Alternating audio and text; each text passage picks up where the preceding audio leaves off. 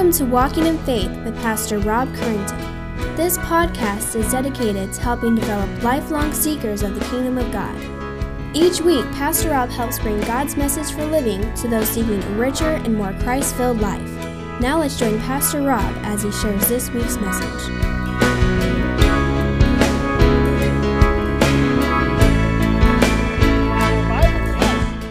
And turn to Numbers chapter 12 as we continue our study in the book of Numbers. Sibling Rivalry is the title of today as we consider this wonderful book. I know it's a book that's new to many of us. We've seen it, we've heard of it, but we haven't always gotten deep into it. But what you're going to see is there's many things that is important here in the book of Numbers. Let me ask you, do you ever look at someone and wish that you had what they had? Have you ever looked at it and said, man, I just wish I was as tall as they were, had as much hair as they had. Or I wish I had their strength or their job. Maybe it's their car, their spouse, their career, money, physical characteristics. Are you one of those people that takes such a dislike to someone's talent and someone's popularity that you celebrate when they fail? I remember that. People just couldn't wait to see Michael Jordan fail. We can't wait to see a Kobe fail. There's that type of thing where we look at him and say, I just hope they fail. Yet I wonder, how attuned are we to the way in which we envy someone and we compare ourselves to others and wish that we had what they had? Not that we may be equals, but that we could take what they have. Last week, we read of the dangers of a complaining attitude. We learned that a complaining attitude is a direct charge against God's character and will lead others to sin and exasperate those who lead and love you, and eventually will bring God's judgment. We also learned that the three keys to combat this complaining, this moaning and grumbling attitude is to rejoice with contentment, to pray for strength to fight our fleshly, strong cravings, and to give thanks to God for all of His good gifts in all circumstances. Today, as we open up to Numbers chapter 12, we're to consider the contrast between pride and meekness in God's children.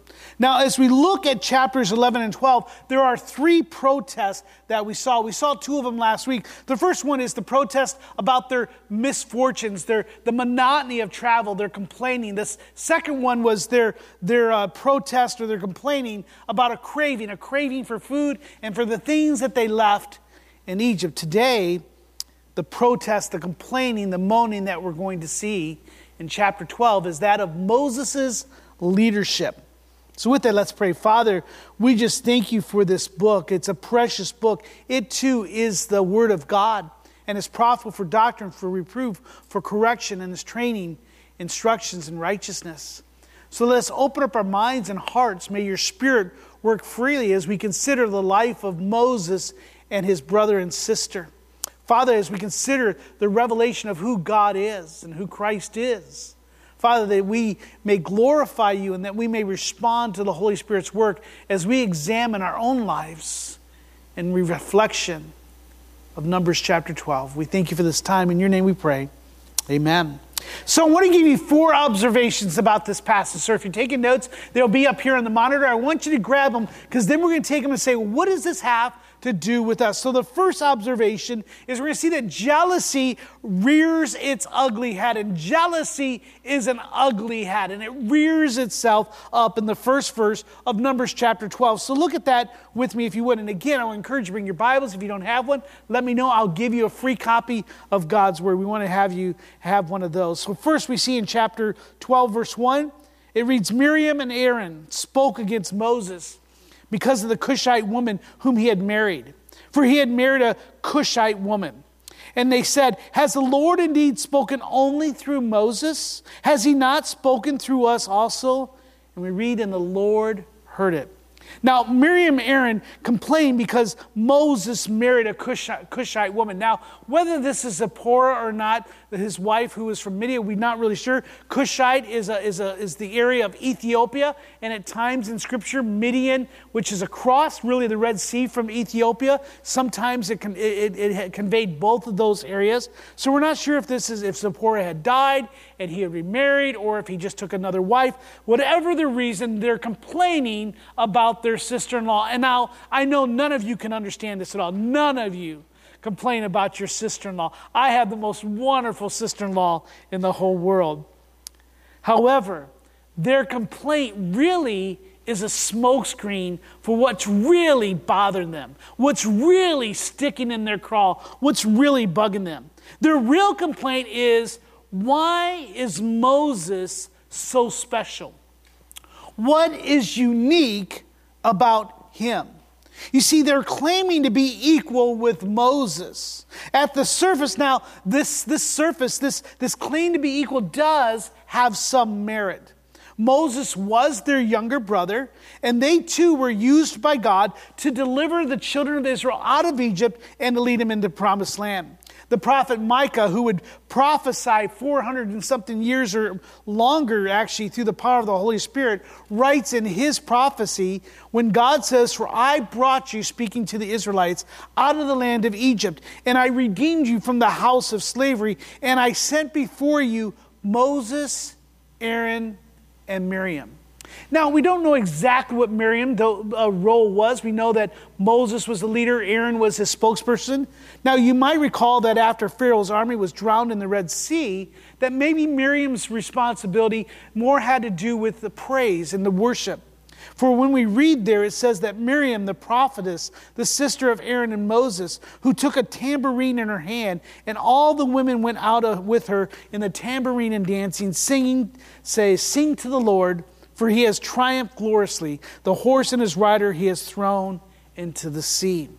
But not only that, if you turn back real quickly, hold your finger there in Numbers 12, but turn back real quickly to Exodus chapter 2. And in Exodus chapter 2, or for those of you who have seen Prince of Egypt, you may understand this story that Moses actually owes his very life to his sister. He owns his very life to his older sister. In Exodus chapter 2, verse 1, we see that when you might recall that Pharaoh said that all male children 2 years and under, or at birth, were to be destroyed, were to be killed. But we see here in 2:1 that a man from the house of Levi went and took as his wife a Levite woman. The woman conceived, she bore a son, and she saw that he was a fine child, and she hid him for 3 months. But when she could not hide him any longer, she took him in a basket made of bulrushes and dubbed it with bitumen and pitch. You remember this story, right? She put the child in it, and she placed it among the reeds by the river. But look at verse 4. And his sister, this is Miriam, stood at a distance to know what would be done to the baby. Now the daughter of Pharaoh came down to bathe at the river while her young men walked beside her. She saw the basket, she reached for it, and the baby was crying when she opened it. And she took pity on him and said, "This is one of the Hebrew children." But in verse 7, look again. Then his sister went to Pharaoh's daughter and said, "Well, shall I go and call you a nurse from the Hebrew women to nurse the child for you?" The princess is not going to nurse the child. She wouldn't be able to. She's not a mother. She wouldn't have been able to give the baby nourishment. So his sister, thinking quickly, seeing that he's in a safe place, says, "Should I go get one of the Hebrew women to do the job for you?" For that's what they would have done. And the Pharaoh's daughter said to her, "Go." And look what it says. So the girl went and called her own mother. So Moses' mother actually wound up nourishing him and raising him during those early years of her life. Why? Because his sister looked out for him and made sure that they had contact with him. He truly owed his life to his sister. However, as you and I come to Numbers chapter 12, she and Aaron are not too happy with their assigned roles here in Israel. It seems that by listing Miriam before Aaron, which is different because Aaron's the older brother, it points out that she most likely was the instigator of this whole shenanigans. Moses' siblings' complaint is found in verse 2. Has the Lord indeed spoken only through Moses? Has he not also spoken through us? This complaint might have to do with the 70 men from chapter 11. We didn't really go over it, but God called 70 men of elders and said, these men too I will give my Spirit so that they may prophesy and bear the burden with Moses. Remember, he complained and said, these people are too much for me. So whether it had to do with that, we do not know. We don't know what the circumstances that led them to this protest, this complaining of the preeminence of Moses.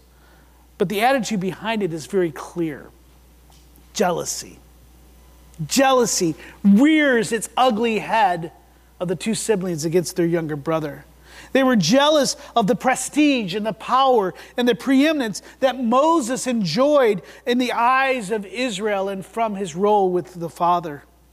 Using their sister-in-law as cover, they begin to voice their displeasure. And like the last chapter, we see the writer records that the Lord heard it.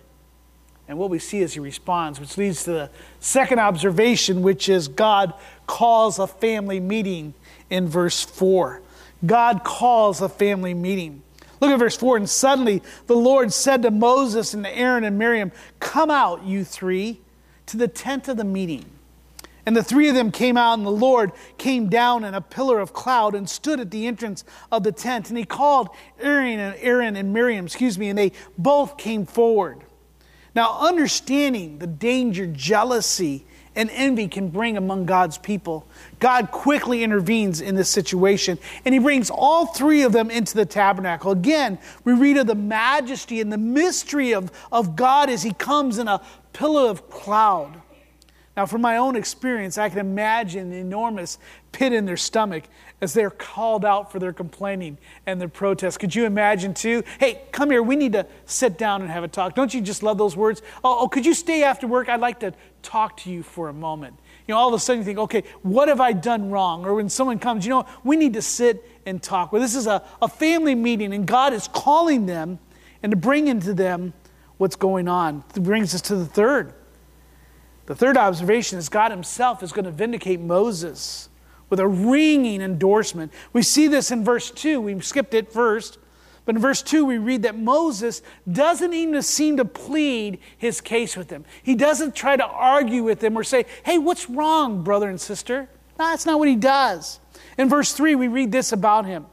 Now the man Moses was very meek. It was verse 3, I'm sorry, not verse 2. But in verse 3, now the man Moses was very meek, more than all the people who were on the face of the earth. Now this is Moses, the deliverer of the children of Israel, the one who faced Pharaoh and through the power of God defeated him, the one who parted the Red Sea, the one whose staff can turn you into a snake and do all sorts of wondrous things. It says he was a meek man. Instead, he relies not on his own arguments or validation, but he relies on the divine validation as God testifies that Moses is not like other prophets. He doesn't give them he gives them dreams and visions, but Moses has a divine CPR relationship with God. In other words, he speaks mouth-to-mouth communication with the almighty creator of the universe. Look at verse 6. And God said, hear my words. If there is a prophet among you, speaking of those 70 men, 70 elders, I, the Lord myself, make known to him in a vision. This is what we see with the others, Jacob and Abraham and others. I speak with them in a dream. But not so, he says in verse 7, with my servant Moses. He is faithful in all of my house. With him, he says in verse 8, I speak mouth to mouth, clearly and not in riddles, and he beholds the form of God. So as you and I go through the prophets, the major and the minor prophets, it's through dreams, it's through visions, it's through other things that God speaks. But here we see he speaks to him, he says, as a man speaks to a man. He is a meek and faithful man in all that I do. And he performs or beholds the very form of God. God points out the unique character as well as the unique ministry of Moses, as he serves as a mediator between God and man. He speaks directly with God. He's the one who beholds. He's the one who has to cover his face with a veil because the people could not look on his face because of the glory of God that shined on it. Remember that as we went through the book of Exodus last year or a year before. He goes, God asked them then a simple question in the second part of verse 8. When he says, why then? Why then, knowing who Moses is, in my special, unique relationship, why are you then not afraid to speak against my servant Moses?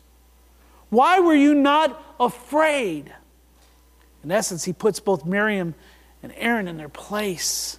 He snuffs out their jealousy and envy and says, you have no reason for these attitudes, for this heart condition. How does one now counter the claim of God? Who could stand before God? What was Miriam and Aaron to say to this? I'm sure they're speechless. Probably shaking in their sandals. Wishing that they could take those words back. Have you ever felt that way? I'm sure you have. Most of us have. What could they say in response? In verse 9 we read this. And the anger of the Lord was kindled against them. And he departed. His anger was kindled against them.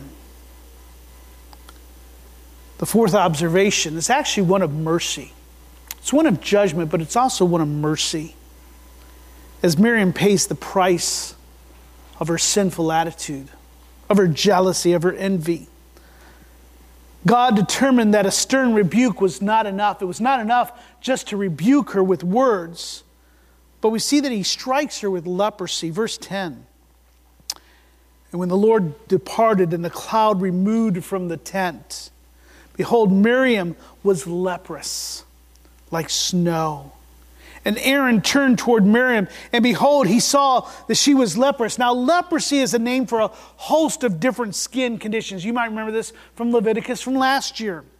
And some were worse than others. There's the type of leprosy in which it would eat away your skin and then your nerves, and eventually it would cause some to death. We think of the New Testament. Unclean, unclean, unclean. You could not be within the camp, and you would have to shout those words. People would not come around you. They would avoid you. But Miriam's skin condition was like a flakiness of skin. It was white and very flaky. It says that white like snow, or like you might find on a newborn baby, in which it looks like he's flaking and shedding. This punishment led to Aaron's repentance and a cry which is ironic to his younger brother to mediate on their behalf to God. Look at verse 11. And Aaron said to Moses, "Oh my Lord, do not punish us because we have done foolishly." Here's the repentance, and have sinned. That's what repentance is. It's understanding the foolishness and the sinfulness of your heart. He goes, "Let her not be as one who is dead, whose flesh is half eaten away when he comes out of his mother's womb." And demonstrating the trueness of his meekness and rejecting any temptation to hold a grudge or to seek vengeance, Moses takes pity, and his heart is broken for both his brother and mainly for his sister. And he cries out to the Lord for her healing in verse 13. "Oh God, please heal her, please." What wonderful words of one who could seek vengeance, of one who could say, "Listen, they were complaining against me to God." But yet as a unique minister, one who speaks to God face to face, mouth to mouth, what does he do? He pleads for those who showed themselves to be his enemy. This is a prayer to them, prayer for them. God, please heal her, please. God heals, and hears and heals her with a caveat that's found in verse 14. It's assumed that the Lord heals her, but he also said to Moses, if her father had but spit in her face, would she not be shamed 7 days? Let her be shut outside the camp for 7 days, and after that she may be brought in again. So Miriam is shut outside the camp in verse 15 for 7 days. And the people did not set out to march until she was brought back in. Then we see the people in verse 16 begin their journey once again. Though she's healed from leprosy, she still must follow the law and all of its requirements to be sent outside the camp for 7 days, then to present herself back to the high priest. Now, to be shut outside the camp, to you and I must say, okay, that's not too bad, but you must remember, to be shut out from the camp meant that she was outside the protection and the provision of God's covenant law towards her people. The people would not have been able to approach her. They would not have been able to help her, to touch her. But yet in his mercy, God heals her. And he has the camp wait for her full cleansing before leading them out again. So in these past 2 chapters, you and I have seen the consequences of our hearts that are filled with complaints and grumblings and jealousy. This passage serves once again as an example for our instruction. Remember, that's what Paul tells us in 1 Corinthians. And this incident here serves as a witness to warn people against a heart that complains against the providence and provision of a holy God. It also warns us against a heart that harbors jealousy against one another. And it also shares with us the uniqueness of Moses' ministry as a mediator between God and his chosen people. Now, any Israelite that either was there in the camp at the time or had heard or read of this account afterwards would have understood its clear meaning. Jealousy is not good. Understand the uniqueness of who Moses was. But what about you and I today? How do you and I understand this passage 4,000 years later from a bunch of ancient tribe in a land far, far away? How are we to read this account? How does this serve as examples for our instruction? Well, I want to share with you 3 things here. First, we need to take a moment to consider the dangerous and devastating heart attitude of jealousy. I want to bring your attention to the monitor. One broken clock preacher commented that jealousy is a debt that says, God owes me. God owes me. That's really, truly what jealousy is. It's a hard attitude that believes that God, and you can leave that up there for a minute if you would. It's a hard attitude that believes that God has not been fair to them. Instead of celebrating the good gifts that God has given to themselves and to others, its little brother, envy, provokes jealousy to raise its ugly head and protest against its creator. You see, jealousy is exposed in our hearts when you and I complain or protest that its life is not fair. It's not fair that they receive this and I do not. We protest and complain that we work just as hard as someone else, or we also deserve a nice house or clothes and cars, and our kids are just as good as their kids. Or if I was taller, stronger, better looking, better communicator, and smarter. These are the types of ways that jealousy is exposed in our heart. You see, this is the main problem. You want something, but you didn't get it. James 4:1 says, why is there quarrels and divisions? It's because you do not have and you want. And jealousy is saying that God owes me. He didn't give me what I think I deserve. And see, so what you're doing is you're putting a debt and says, God, you owe me this. You gave it to them. You need to give it to me. This is what Miriam and Aaron are doing. We ought to have just what he had. He's our younger brother. He's only here because of us. Now you may ask, well, why is jealousy dangerous? Because many times people don't even know you're jealous. It's a condition of the heart. And you and I have been very good at masking our hearts, even in our attitudes and our actions. You may be sitting right next to someone today and you're jealous of them, or there's others that you're jealous. And you don't even know it. So why is it dangerous? Well, it raises insecurity in your heart. Satan uses this to drive a wedge into God's plan for fellowship and loving each other. How can you love and fellowship if you're jealous of another brother or sister in Christ? You see this right here in Numbers 12. You won't be able to love like God wants you to. You celebrate when they fail. You're never satisfied because there's always someone else that is better or gets something more than you do. Jealousy is dangerous because it shapes our attitudes towards other people. And jealousy becomes resentment and bitterness, and it resides in our hearts and it churns until it corrupts. The irony is, this is the thing, the irony is that people that we are jealous of cannot do a thing to remedy it. That's why it's a debt that says God owes me, because there's nothing that you can do, Bob, to make me taller or tall like you, or to give me a head of hair like I was going to say Randy, I was looking there, but like Gary. It's just not going to happen. There is nothing. I could be jealous of what you have, but there is nothing you can do it, but yet it affects our relationships. And here's the other ironic thing. You and I think it's a people issue because it focuses, like Miriam Aaron, on a person. But in reality, just about the complaint last week, it's actually a direct charge against the character of God. As we doubt His goodness, His love, and His word. And in our hearts, though we may not say it, may we not think it, we have a debt towards God, and we're saying, God, you owe me something better. A career, a house, children, a life, whatever it may be. And there may be some of you today that's harboring that in your heart today. And it's finding itself. It's being stirred by Satan. Now you say, but when I look at her, Miriam, it seems so drastic that God does.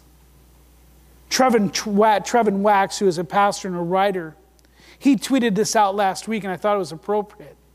He says, the hideousness of sin, the hideousness, I just like saying that word, of sin lies not so much in the nature of the sin committed. So listen to this. The terribleness of your sin is not so much the sin that you have committed.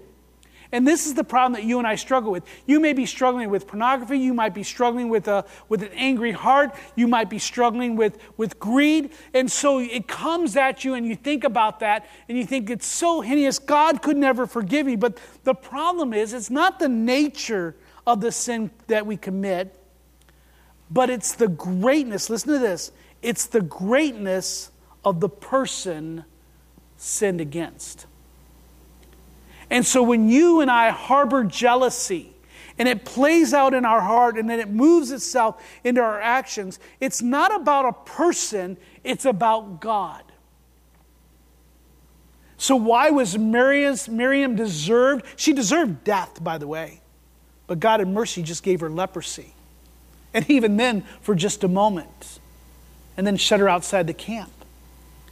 It's because it was against the person. So when you harbor jealousy, it's not just something in your heart that says, oh, I wish I was like that. Oh, I wish this. It's against the providence and the provision of God. What does Psalms 139 say? That it's God who created us and put our members together. You may say, but my circumstances, you don't understand. I've been struggling all my life to rub two nickels together. Oh, I just wish I was like them, or that God would give me more money. But again, you're putting a charge against the goodness and love and the Word of God. You and I must understand that. Miriam and Aaron believed that they were just protesting against Moses, but in truth, it was against the most holy God. It is the same for you and I, for you and me. When we harbor jealousy, it's not against flesh and blood, but against the Father of lights, in which all good gifts come. It's a debt that says, God owes me. Turn to James chapter 3. The half-brother of Jesus, James, who probably more than most knew about jealousy. Could you imagine being the younger brother of Jesus? Could you imagine you have Jesus as your older brother? Why don't you eat all your vegetables like Jesus? Why can't you do well in school like Jesus? Why can't you listen like Jesus? You can imagine why his brothers and sisters did not believe in him while he was here on the earth. You can understand why they thought he was crazy and mad. They were waiting for Jesus to fail. But look at James chapter 3, verse 13. Who is wise and understanding among you? By his good conduct, let him show his works in the meekness of wisdom. Look at that word. We're going to see it again. But if you have bitter jealousy and selfish ambition in your hearts, do not boast and be false to the truth. This is not the wisdom that comes down from above, but underlined it. It is earthly, unspiritually, and what? Demonic. That's what jealousy is. It's demonic. For where jealousy and selfish ambition exist, there will be disorder in every vile practice. Hence why God called a family meeting very quickly. He was not going to let it spread. But the wisdom that comes from above is pure, peaceful, gentle, open to reason, full of mercy and good fruits, impartial and sincere, and a harvest of righteousness and sown in peace by those who make peace. Jealousy works against peace. So that was consideration of what jealousy is. It's a debt that says that God owes me. Secondly, let's consider the hard attitude of meekness, of the life and the character of Moses. You might have heard of the phrase, don't mistake my meekness for weakness. I couldn't find the source of who first said that, though what I found is Al Capone said something very similar. He said, don't mistake my kindness for weakness. But it does have a ring of truth. Pastor John MacArthur writes that probably the least admired quality in America is meekness. And I don't know about you, but you can turn on any news station and see that meekness is something that people think is weak. It's not a virtue that most people say we need to have. I would agree with this assessment. Meekness is truly a misunderstood character quality. Andrew Whitman writes this. He says, the Greek historian Plutarch was the first to put pen to paper in the recording of the ancient Spartan warrior society. Think of that, the Spartan warrior society, 300. These are men, right? They're warriors. And he used that word in his writing where we get the word meekness. And he would call them meek men. Now, when you and I think of Spartan warriors, probably the last thing you are to think of is men that are meek. Now, we're thinking of men that are kicking people into wells, right? And say, take that, come and get me. But the modern use of meekness is very different from how the term original meaning. See, Plutarch's usage signifies the ability to control yourself. That's what meekness is. It's strength under control. It's emotional, your passionate reactions. It's being able to control those. And that ability is the result of training. You see, meekness is the ability to easily manage strength and force. Hence why Moses didn't call down fire on his brother and sister, which he could. He didn't call for them to be put in chains. He didn't call for them to be executed. He was meek. He didn't seek to vindicate himself. Weakness weakness, and most people think, is a lack of strength and force. However, it's not. Scripture has several positive things to say about meekness. Look here on the screen, you'll see several of them. Psalms 37. It says, the meek shall inherit the earth and delight themselves in the abundant peace. Isaiah, the meek shall obtain fresh joy in the Lord. Matthew 5:5, repeating Matthew 37:11, says, blessed are the meek, for they shall inherit the earth. You see, meekness, not jealousy, is a virtue that all of us should aspire to. And it's a skill that you and I should endeavor to acquire. Now, Numbers chapter 12 serves to contrast the character and heart of Moses with those of his two siblings. Jealousy versus meekness. One brings God's condemnation and punishment, and the other brought vindication and blessings. Clearly, this passage points out to all who will read and hear it that you and I should desire the meekness of Moses. But we should also remember that Moses points actually to a greater reality. He is just a type. He's the promise of a prophet that's greater than Moses was promised in Deuteronomy. When God says he will raise for you up a prophet like me, Moses says, from among you, from your brothers. It is to him, he says, you are to listen. He's saying there is one greater than I. Now, you and I know who that is. That prophet is Jesus. Turn to Colossians once again, or not once again, but turn to Colossians chapter 1. Paul writes of this prophet. He writes of Jesus in verse 15. Colossians chapter 1, if you would please. In this scripture, Colossians chapter 1, verse 15, we get this beautiful picture of who Christ is. It says, he is the image of the invisible God, the firstborn of all creation. For by him all things were created in heaven and on earth, visible and invisible, whether thrones or dominions or rulers or authorities. All things were created through him and for him. And he is before all things, and in him all things hold together. And he is the head of the body, the church. He is the beginning, the firstborn from the dead, that in everything he might be preeminent. For in him all the fullness of God was pleased to dwell. He is God. And through him to reconcile to himself all things, whether on earth or in heaven, making peace by the blood of the cross. Yet even of Jesus, of this one who is the image of God, it was written that he too was a meek man. Like Moses, he did not open his mouth to defend himself against his accusers, but he waited for the divine vindication of his Father. Like Moses, he pleads for mercy for those who were once against him.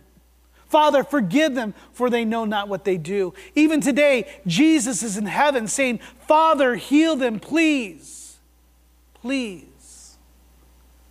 Scripture calls us to imitate Christ. This is what the word Christian means. It means little Christ.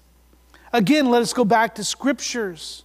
Paul, referencing Christ in 2 Corinthians, writes, I, Paul, myself, entreat you by the meekness and gentleness of Christ. Looking at the monitor to the church of Colossae, he challenges them to put on then as God's chosen ones, holy and beloved, compassionate hearts, kindness, humility, and what? Meekness and patience. Bearing with one another. And if one has a complaint against another, what are we to do? Forgive each other. As the Lord has forgiven you, so you also must forgive. And above all these things, put on love, which binds everything together in perfect harmony. James, in his letters to the Christian Jews, commands them to put away all filthiness and rampant wickedness and receive with meekness the implanted word, which is able to save your souls. Pastor John MacArthur points out that pride has been redefined in American culture as a virtue. We're to be prideful. It's all about how many likes we have. It's about how many shares that we have. It's all about how many people we can draw to ourselves to lift ourselves up. It's amazing that most people's desire today is to be an influencer. Why? So others can look at us. And we watch them and we're jealous and desire to be like them, like their body, like their lifestyle, and what they have. The strong, the beautiful, the powerful, the intelligent, and the privileged, he writes, take every opportunity to put themselves forward. Politicians manifest pride in speeches and debates. Entertainers glamorize pride in their movies and their lifestyles. Educators teach pride by emphasizing self-esteem and making every child a winner, whether they are or they are not. Sports icons reinforce pride as the price to greatness or the path to greatness. Yet John MacArthur goes on to write, listen, yet the greatest person who ever lived was a meek and humble man. One who said, learn from me, for I am gentle, meek, and humble in the earth. Jesus exemplified meekness during his first advent, during his first coming, even as he ministered in the power of God, born in a lowly stable, riding on a donkey. Those who follow him will also demonstrate meekness or a gentleness. Gentleness and meekness are synonyms as the fruit of a spirit-filled life. He goes on to say, like Christ, the gentle, meek person does not defend himself. That's because he has died to self. And I read something earlier this morning, it's really apropos that he did, is that it says, denying oneself is forgetting oneself. Forget your dreams, forget your aspirations. You're to deny all that and to follow him. But you and I haven't forgotten ourselves. We believe that God owes us. And we want what God owes us.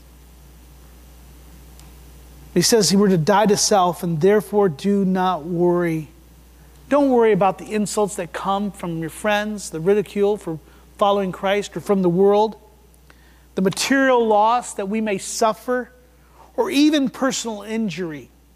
The believer who embraces meekness knows that in himself he does not deserve defending, and that in the long run, all of his possessions are not worth fighting for. In that sense, gentleness is the opposite of violence and vengeance. For some, meekness leads to suffering. He says, for your sake we are being put to death all day long. We were considered as sheep to be slaughtered. But there is triumph for the meek, even in suffering.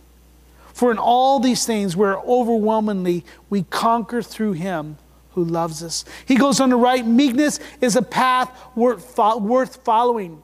It may not lead you to be spot on American Idol or Survivor. You may not win a political campaign, but you'll find the reward of God is yours in abundance.